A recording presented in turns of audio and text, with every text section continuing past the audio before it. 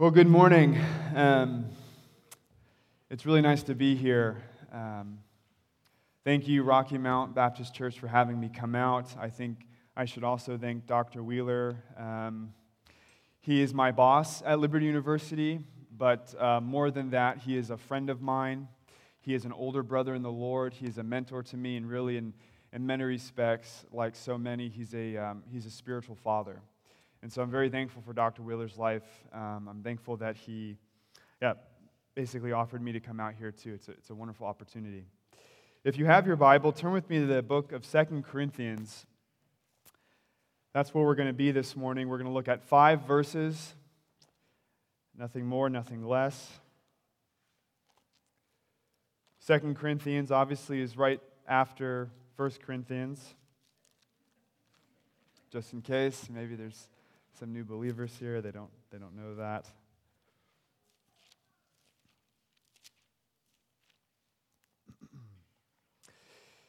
We're going to be in chapter 2. We're going to look at 5 verses from verses 12 through 17 this morning, and that's it. But before that, why don't we pray that the Lord would honor His word. Heavenly Father, we do thank you so much that your word is sharp, that it is two-edged, that, as you say in Isaiah 55, won't return unto you void, that it goes out like the rain and it accomplishes its purpose. And so, Father, this morning we pray that you would honor your word, something that you say in the Psalms, in Psalm 138, you hold even higher than your own holy name. God, we ask that you would minister to our spirits, that you would convict us of our sin, and that after this morning, that we wouldn't only be challenged by your word, but we would even leave changed. So help us, we pray, understand these things. Help us, we pray, to really grow in Christ and His grace. In Christ's name we pray. Amen. Well, the book of Corinthians really doesn't need any sort of introduction. I think we all know the many vices that plague the Corinthian church. We also know that Paul, starting in Acts 18, spent about 18 months in Corinth on his second missionary journey. He wrote 4 letters to the Corinthians, 2 of which only really were canonized. The second letter, which became 1 Corinthians, and then the 4th letter, which now becomes 2 Corinthians, which is our letter this morning. He visited the church there in Corinth about 3 times. However, the church of Corinth was a very, very hard church. It wasn't like the church of Philippi. There wasn't great joy. Paul would use the term joy in Philippi over 50 times. Christ would be used over 15 times. I mean, the church in Philippi really refreshed the Apostle Paul. Corinth did the exact opposite. Corinth was plagued by many things, many vices. There was unlawful communion practices. There was chaos and the abuse of the Holy Spirit.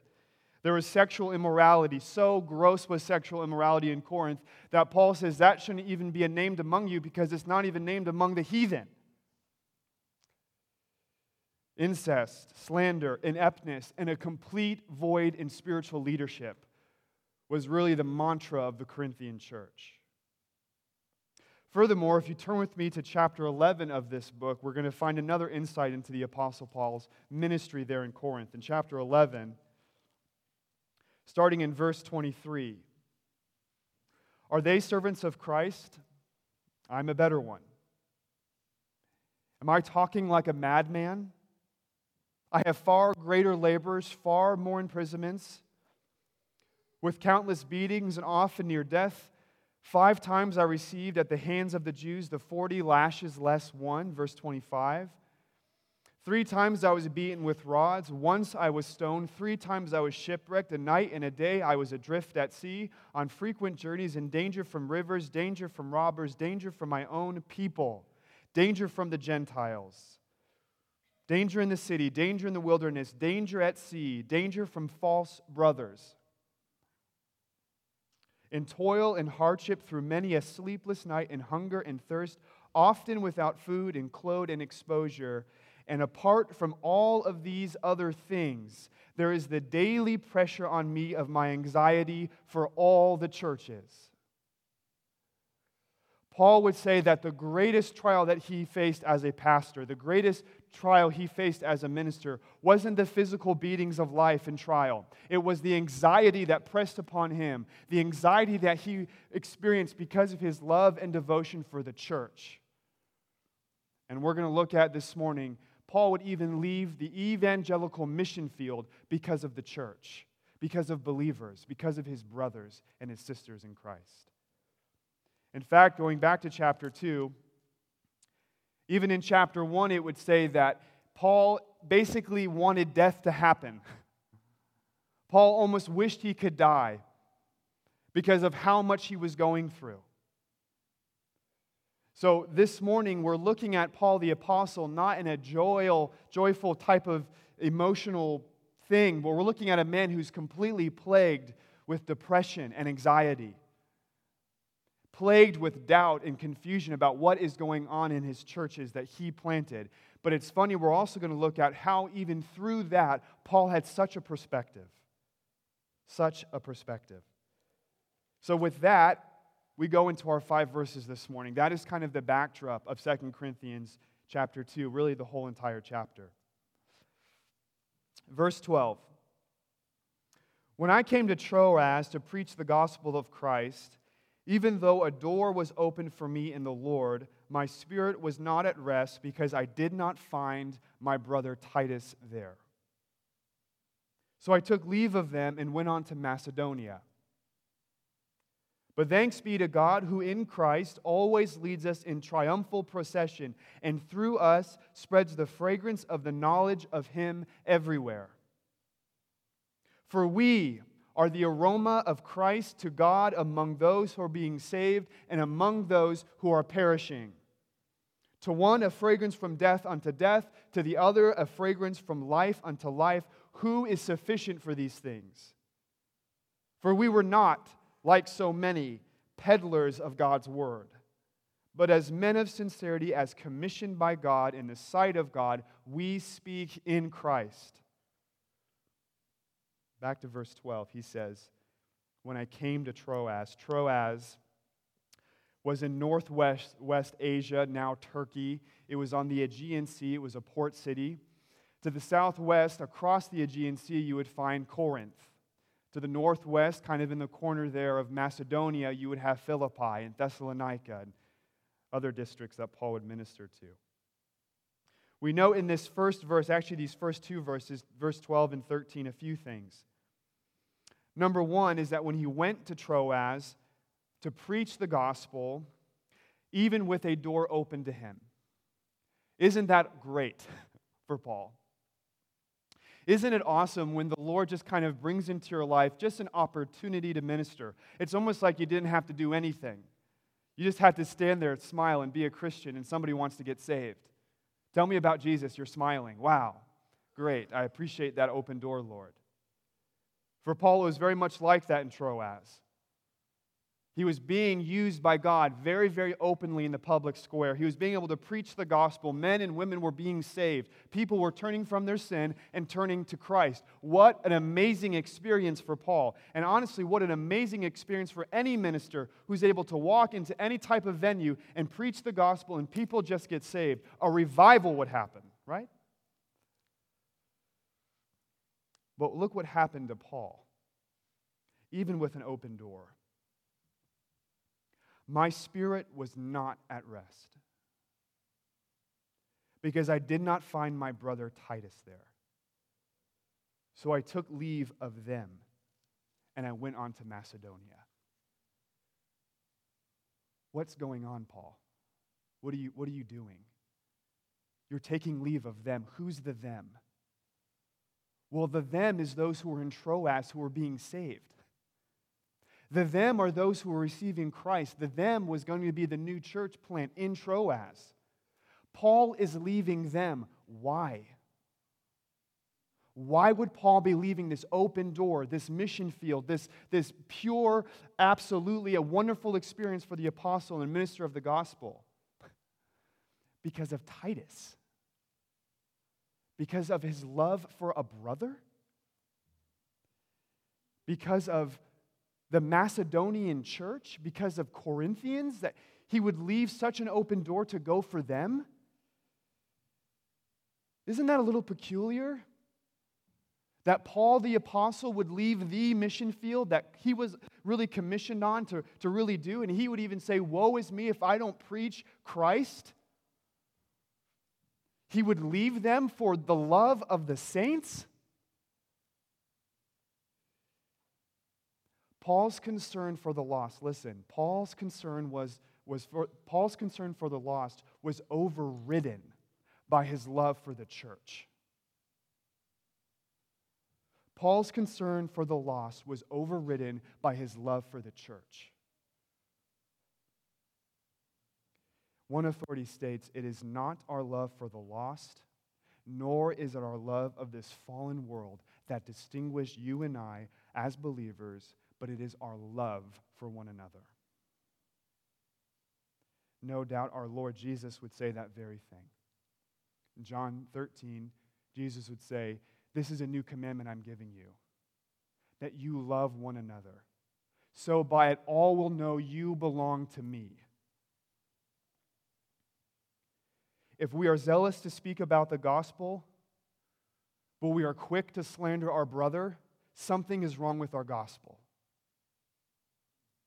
If we are ready with all expenses to host rallies and tent revivals, but we are unwilling to visit hospitals and widows and orphans who name the name of Christ, something is wrong with our budget. If we are so humbly willing to proclaim the gospel, but live not with humility amongst our brothers and sisters in Christ, something is wrong with our proclamation. If we are heralding a message with no visible, no sensory content, we are not really proclaiming a message. Paul was bereft of his brother, and so he went away from the mission field. So he went away from preaching the gospel because of the church. Verse 14, he says, "But thanks be to God." Thanks be to God. How could you say that, Paul? How could you say, "But thanks be to God," when we just looked at all of the sufferings, when we just listed all of the vices of Corinth, when we just looked at all of the things that you're going through? How could you say, "But thanks be to God," especially to the Corinthian church? Because he says, "In Christ, we are always being led in a triumphal procession." What a perspective. What a perspective. Paul had a perspective on the sovereignty of God. Paul could honestly say that God was always leading him.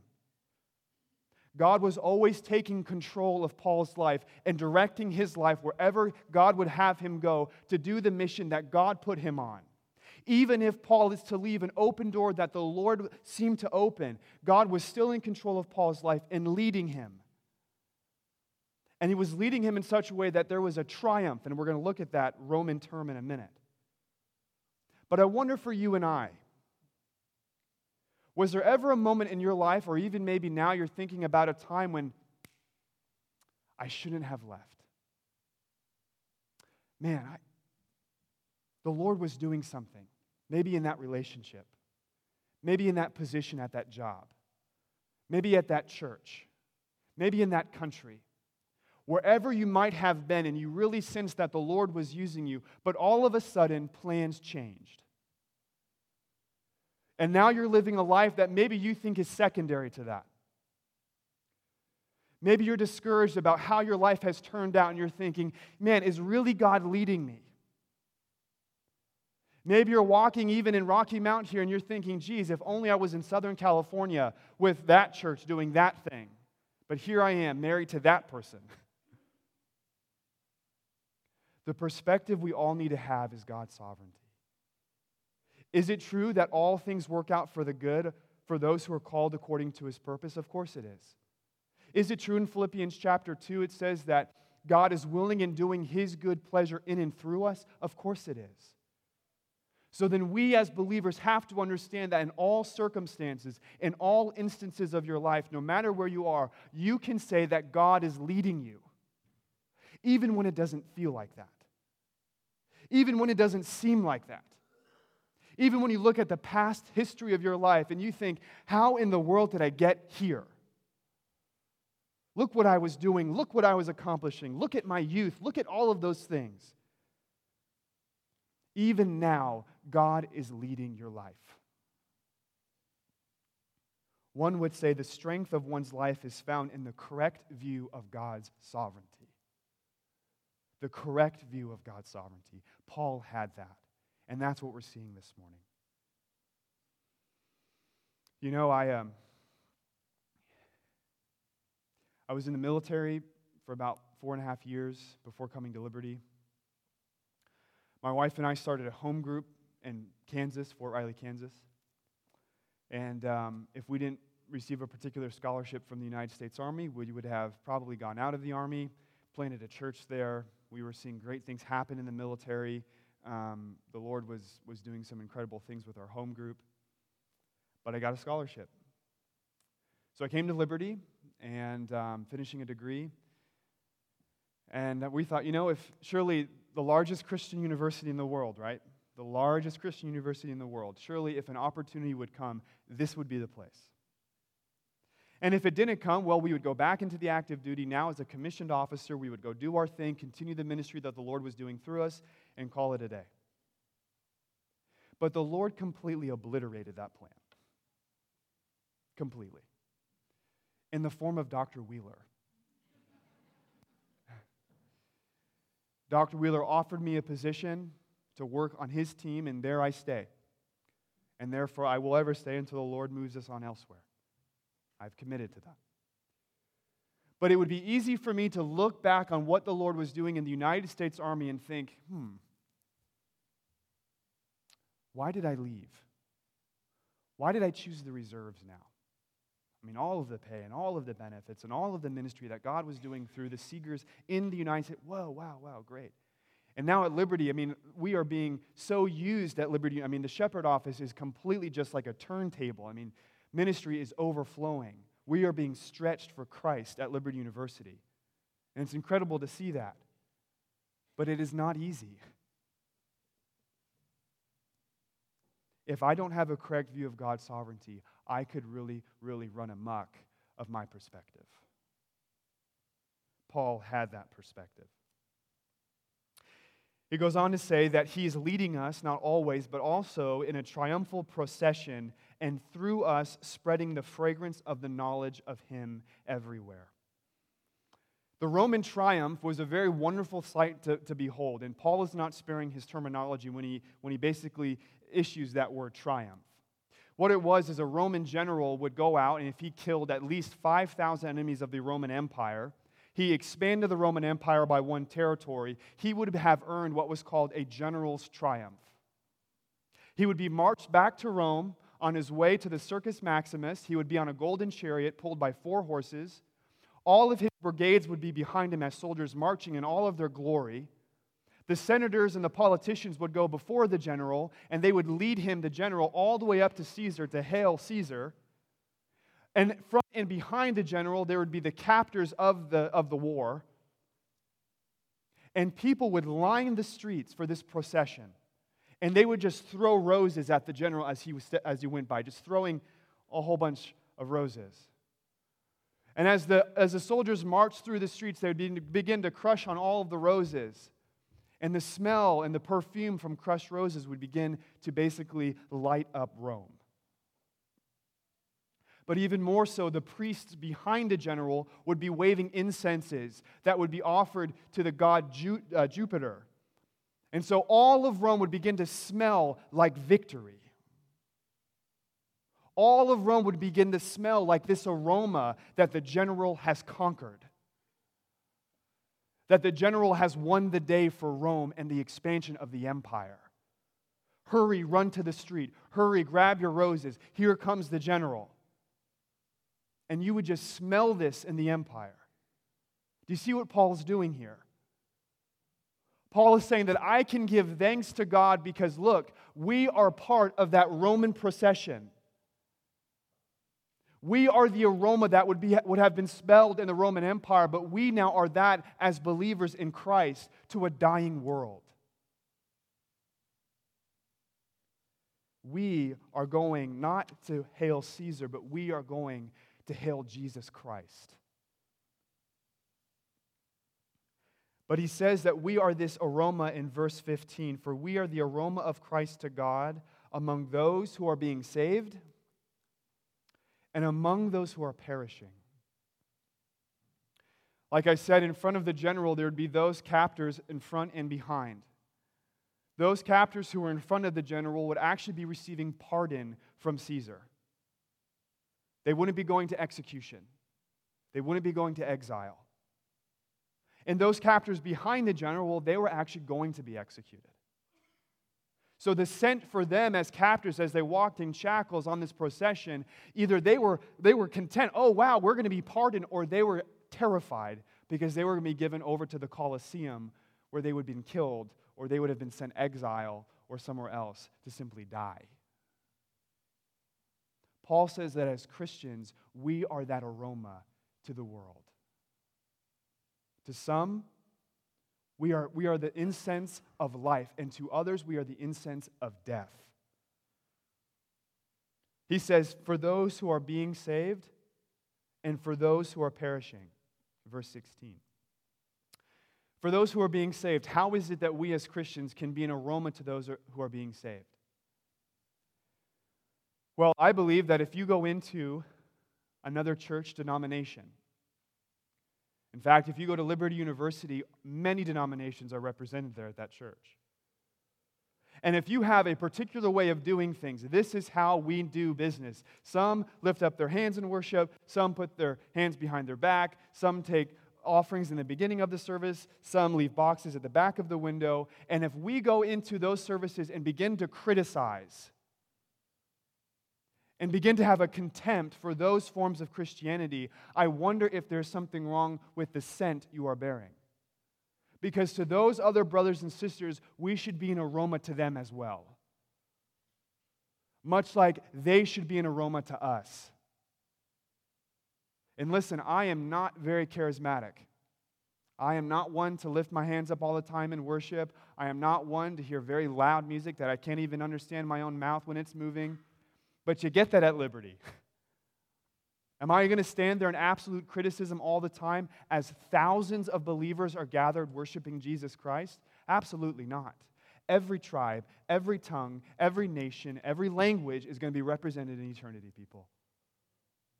And so we need to have the aroma of those who are being saved. But we're also going to have an aroma to those who are perishing. What does that mean?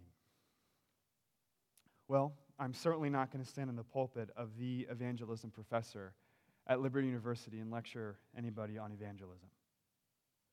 But I do believe the Scripture teaches a type of evangelism that I call lifestyle evangelism.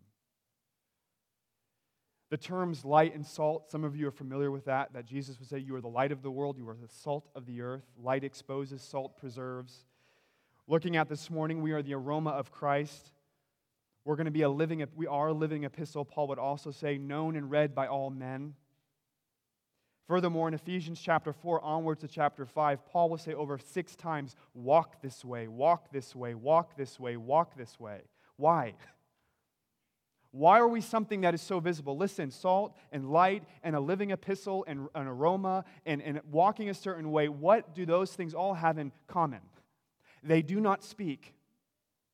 When is the last time your salt started talking to you? Maybe Thanksgiving, that happens around your house, not mine. When you are walking a certain way, just by your conduct, you are simply walking a certain way. You are not chattering as you go. So there should be a certain way in which you bear Christ in your life that people can see that holds them, listen, accountable.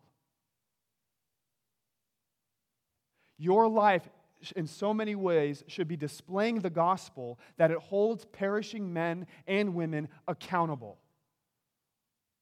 Just like as the priests would be waving the incense in the Roman triumph, they knew that just by the smell of that, they were on their way to get their head chopped off or be sent to the Colosseum to be ripped apart by lions and beasts and things like this.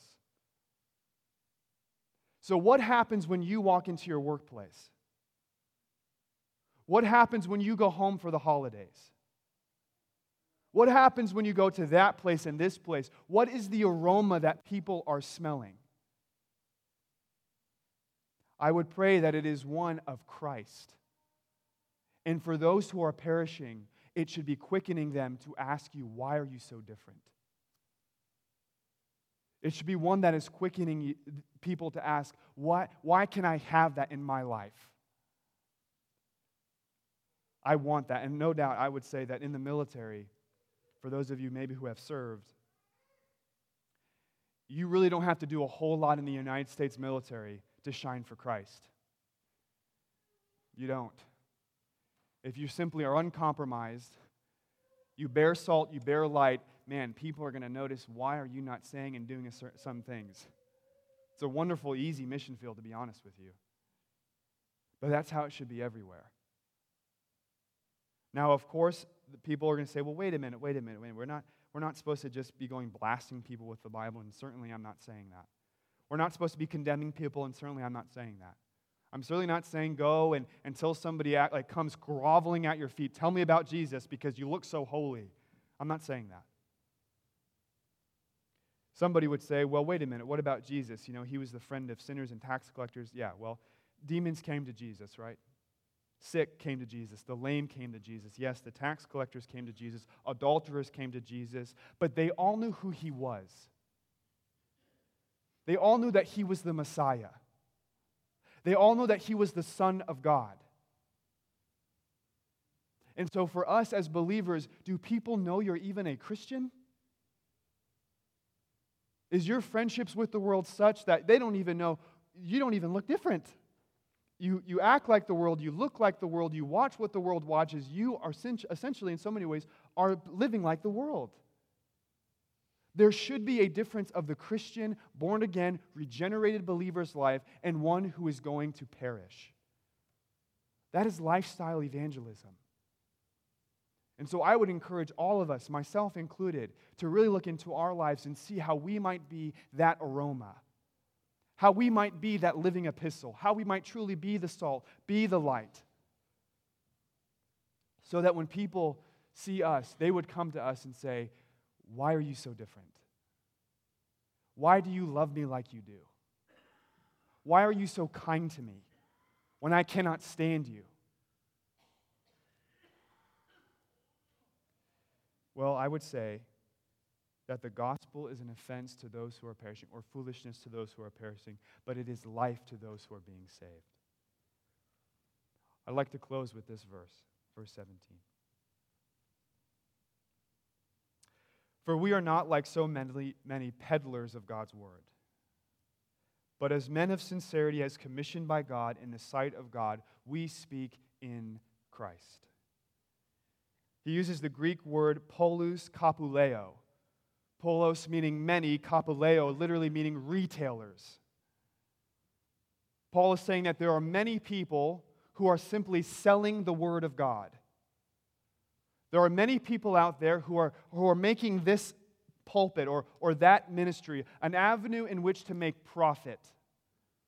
It should maybe quicken all of us to be a little, not afraid, but certainly questioning. Paul uses the word many. Are we to say that in all of our churches and in every single pulpit that man who is proclaiming the word of the Lord is absolutely not a false teacher? Paul was exposing all of that as he was writing the letter to the Corinthians. So what does that mean for you and I? We need to be reading our Bibles. We need to be examining ourselves like the Bereans, the Scriptures, to see if these things are true or not. We need to be testing those spirits, the Bible says. You know, being at a university where there are PhDs as there are pennies in people's pockets, it can be very intimidating to speak about the things of God. It can be very intimidating to think about the things of Scripture. But if we give in to fear, if we give in to intimidation simply by somebody's letters, how are we to examine them to know if they know what they're talking about when it comes to Scripture? Pastor Chuck Smith, who is now dead, of Calvary Chapel, maybe you know of him, he was in the 1970s, the Jesus People. He had a slogan for his church, Calvary Chapel, simply teaching the Bible simply. All of us should be studying and simply reading the Bible simply. And that's really all you have to do. To know God more, to know His Word more, to understand the things of truth more. Well, this morning we looked at a few things, one of which was we are to be an aroma to those who are being life, and we are an aroma to those who are perishing. I'd like for you, if you can, turn with me to the book of Isaiah, chapter 53. Isaiah 53. It's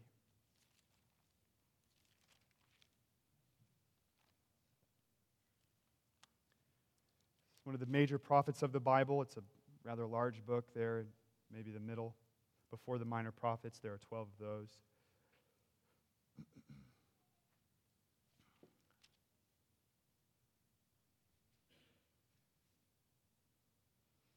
Verse 4 says, "Surely He has borne our griefs and carried our sorrows.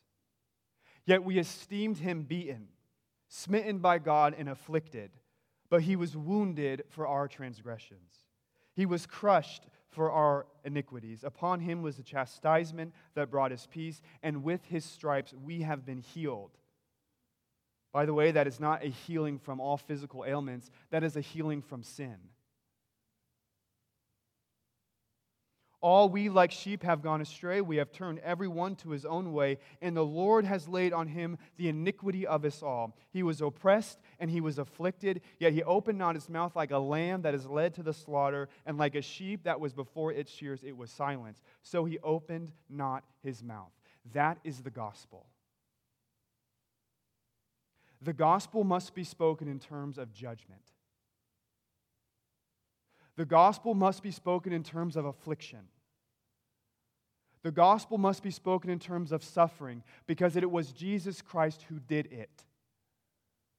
Furthermore, God was going to say in this very chapter that it pleased Him to crush Jesus Christ. It pleased Yahweh to crush Him, because we serve a very holy God who cannot stand the presence of sin. And so Jesus Christ was offered up as a propitiation to literally stand in the gap because of you, because of your sin, because God so loved the world. But simply to say that God loves you, be merry, be happy, repent of your sin, is not a proper gospel. Turn with me lastly to the book of John, the Gospel of John. And I promise I will conclude with this. John chapter 3, we all know this passage very well, starting in verse 16.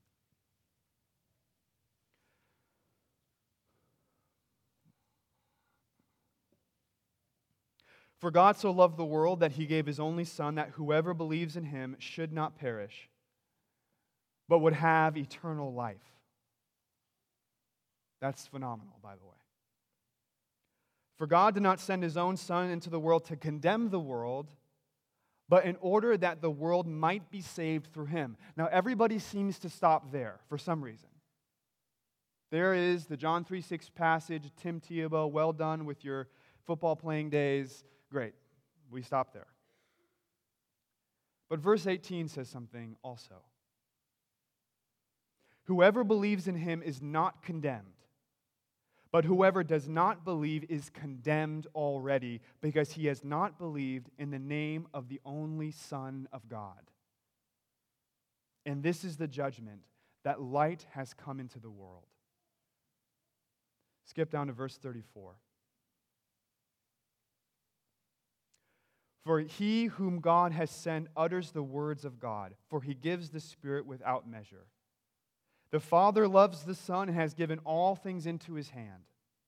Whoever believes in the Son has eternal life. Who does not obey the Son shall not see life." Listen to this. "But the wrath of God remains upon him." If I were to ask you this morning, what are you saved from? What are you being saved from? Some of you may say, well, I'm saved from my sin. I'm saved from those past things I did. I'm remorsed over those things. I'm saved from those. That is true.